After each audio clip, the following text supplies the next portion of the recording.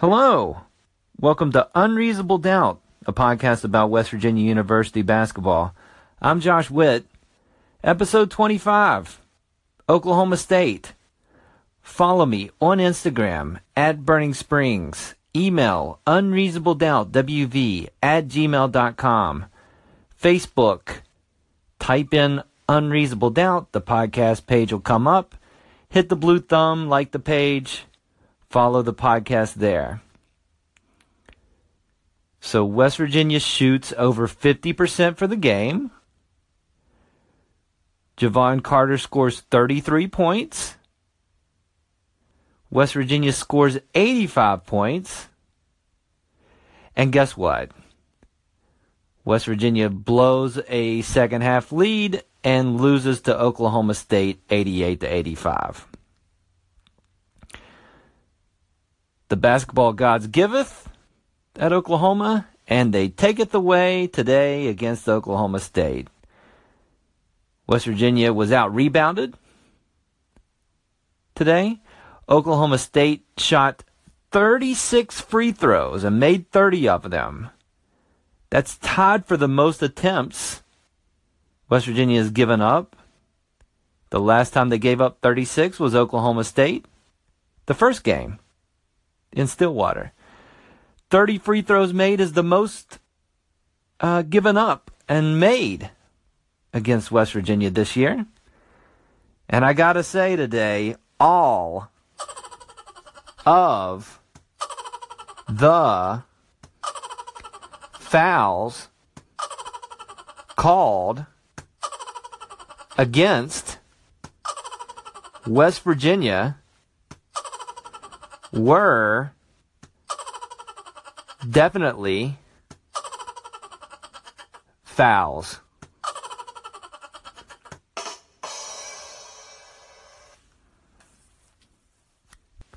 Carter hit a shot to put West Virginia up 6 with 3 minutes and 40 seconds-ish left in the game. From that point on, Oklahoma State made 6 of their last 8 shots. And the 2 they missed, one they missed, West Virginia comes down. Carter, who was great in the game, got the ball stolen from him. And then in transition, they get a corner 3. The other miss, West Virginia is up 2 late in the game. The ball comes off, bounces around multiple guys. Oklahoma State gets it, passes it to the guy in the corner, and he makes the 3. And Oklahoma State's up 1 and end up winning the game. But West Virginia was still in it. He made that shot. West Virginia was down 1, 17 seconds left. Huggins calls timeout. Gets the board out. Hey, calls up a play. And what do? Bolden comes down with the ball. Passes it to nobody. Shoots a contested 3. Oklahoma State gets the rebound, gets the dunk, game over. Bolden, you've been great. Beetle Bolden. Welcome addition to the starting lineup. Trust you shooting 3s. You're in the top half of the trust rankings. Took another charge today. Defense is getting better. But, hey, man. Last shot of the game. Give it to the senior that scored 33. Okay? Because I bet what Huggins drew up was not you dribbling and shooting a contested 3. Pretty sure it involved getting the ball to Carter. Maybe even getting it to Ahmad inside, or Konate inside. Contested 3. Oh, that was some hero ball stuff. Appreciate you want to take the shot. Could have got a better shot. And it's hard to be mad at West Virginia because the offense was there. We've been struggling with offense. They score 85 points. They shot over 50%. It's hard to get too mad, but they lose another close one. And they lose again at home. Random thoughts coming up. Random thoughts for the Oklahoma State game. The guy who made the last three-pointer killed us in the second half for Oklahoma State. The guy in the first half that killed us, there was something interesting going on with that guy. He had rec specs on, which it's always interesting to see guys with protective glasses on. It's used to be very common in the 80s and 90s. You think Kareem Abdul-Jabbar, late Kareem Abdul-Jabbar. You think Horace Grant, Devin Williams for WVU. He was a proud wearer of the rec specs. So this guy had rec specs on. They were closer to the glasses for him. But when he was going down the court, they showed his back, and he had what looked to be a rat tail. Now, for those of you who live in West Virginia, you are familiar with the rat tail. Very small string of hair that goes down a gentleman's neck. It usually hangs out at the neck. It doesn't usually go lower. This apparent rat tail for the Oklahoma State player went all the way down to the numbers on his jersey. And so I was kind of excited to see somebody try to bring back the rat tail. But in fact, it was drawstrings for said rec specs. And so, of course, a lot of conflicting emotions when I'm watching that. I mean, for sure, don't have a drawstring that long because it's not a purse. It's a pair of glasses. But also disappointed that it was not the longest rat tail in history. And also I'm feeling bad because that guy is scoring a lot of points against WVU. So many emotions with that guy's rec specs. On the WVU side, first rough game in a while for Sagaba Konate. He only scored 8 points. He only shot 5 times. Now, both of those things happened because he was in foul trouble this game. So a lot of Logan Rout. Even Magic Bender came back into the fold and didn't do much. But, and Rout didn't either. And West Virginia feels it when Konate's not on the floor. It's like the other team gets very excited, like, hey, we can shoot close to the basket now. And I think that is one of the main reasons that Oklahoma State out-rebounded West Virginia is because of Konate's limited minutes. So he was due for at least one rough game because he's been steady Eddie the last few games. I expect him to come back big against TCU in the next game. So where does this leave West Virginia? In conference, they're 7-5, which is good for third place by themselves.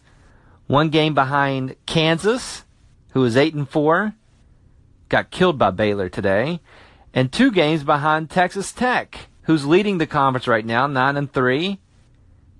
They beat up on Kansas State at Manhattan, Kansas. So the good news for West Virginia is they get to play both of those teams, and Texas Tech and Kansas have to play again, so still can catch up in theory. And then the other 4 games, 2 at home against TCU and Iowa State, and the other 2 away at Baylor and at Texas. So West Virginia is 2-4 against the teams remaining on their schedule. So maybe they can redeem themselves and go 4-2. I'd be happy with a split. I'd be happy if they win 3 and lose 3, and whatever that looks like. Because today they lost their 3rd game at home, so they're not invincible at the Coliseum. And they've squeaked out some road wins in conference. So I'd be happy for a split, and let's get to the tournaments. Because this regular season is driving me crazy. Final thoughts coming up.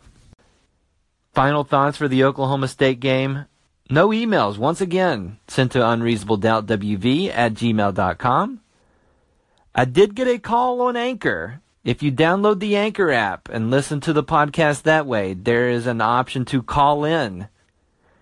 Only one person does that, Rick Groans. Here's Rick's call for this time. Hey Josh, this is Rick. Good job on the podcast. I'm glad you have come back from the depths of your panic that you were in there a couple games ago when you were basically dismantling the West Virginia basketball team, also while telling us it might be time to panic, but you were in full-blown panic. It seems that you've calmed down a little bit, and I was just hoping you could tell us a little bit about the transition from that podcast to the one directly after where they finally did win a game. What made you realize that you might have been hitting the panic button just a little bit too hard there? So if you could talk about that, I'd appreciate it. And then also, Teddy Allen. What's going on with Teddy Allen? I would like your in-depth analysis on why we're not hearing much of him. Good job. Thanks as always for the call in, Rick. I'll answer your second question first. What's up with Teddy Allen? He's a freshman. I think that's as simple as it needs to be. With Huggins, you can only be so high up on the trust rankings if you're a freshman. And with Teddy, he's got Wesley Harris ahead of him in minutes. He's got Issa Ahmad ahead of him in minutes. And he's got Lamont West ahead of him in minutes. And those are guys, two of which who have been in the program 2 and 3 years. And one of those guys is a junior college guy who is better defensively than Teddy. And so Teddy gets a short leash. The best example was last year where Beetle Bolden was a freshman. And he had his moments throughout the course of the season where he showed flashes of offense. But he sat a lot because he was behind 2 seniors and 2 juniors who had been in the program 2-3 years. So that's all it is. When Huggins is trusted freshman, it's because he's had to. He had to in 2009 when Truck Bryant and Kevin Jones and Devin Ebanks came into the program because they were high recruits. So I'm sure he told him in the recruiting process, you're going to play. And then 2015, Javon Carter and Daxter Miles came in as freshmen and started. And so outside of that, Huggins has you set. So I think that's the simple answer. To your first question, I feel like that's not a fair statement that I was panicking. I was laying out the arguments for panicking or not. But I think I was clear that I was not going to panic, but didn't fault people who wanted to panic. Matter of fact, let me play you exactly what I said in the Iowa State podcast. Okay, so here's the argument for not panicking.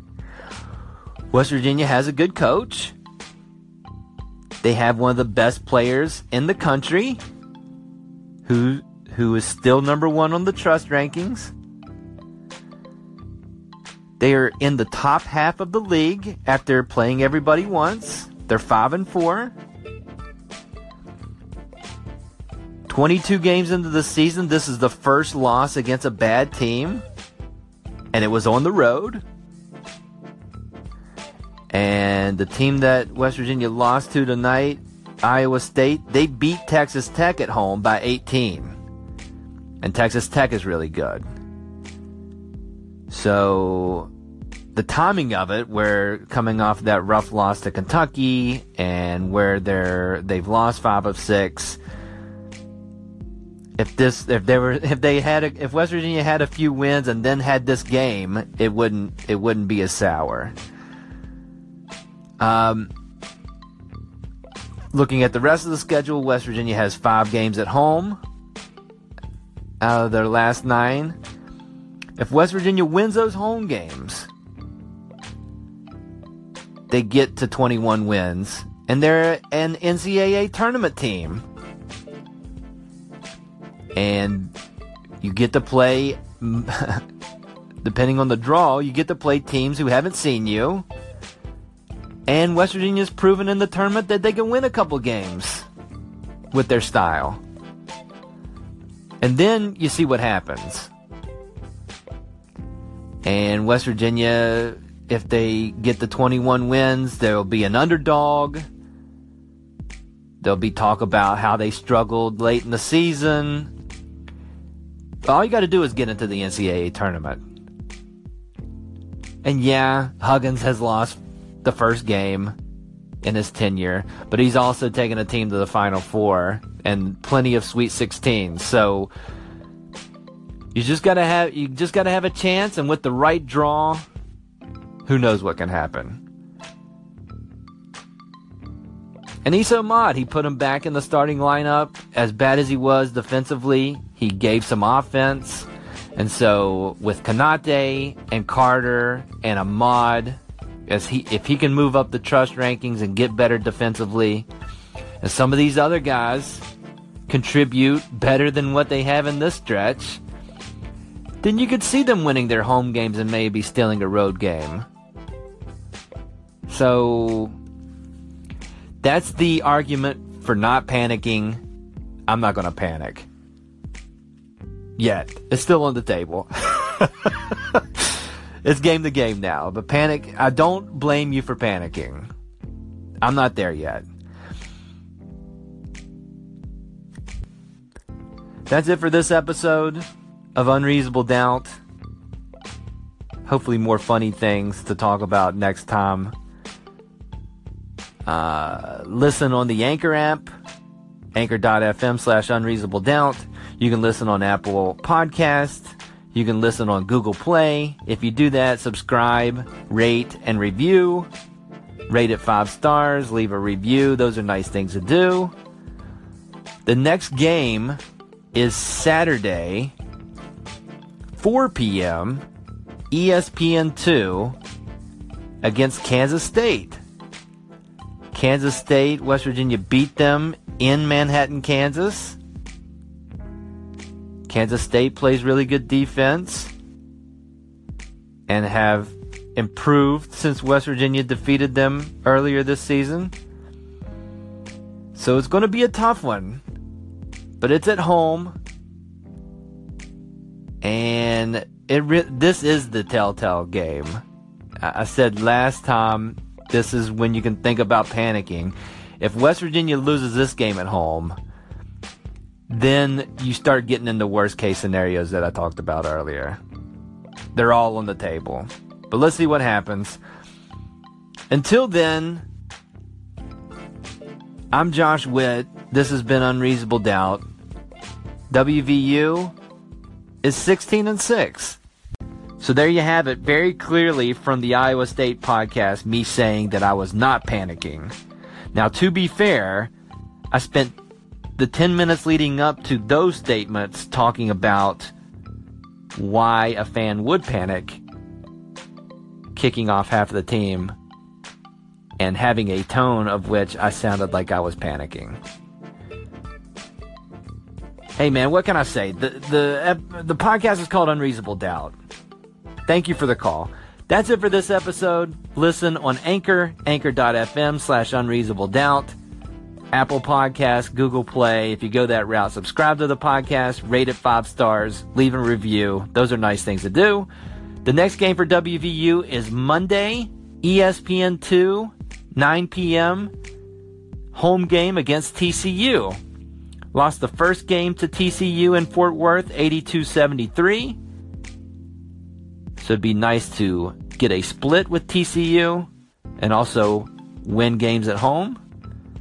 We'll see what happens. Until then, I'm Josh Witt.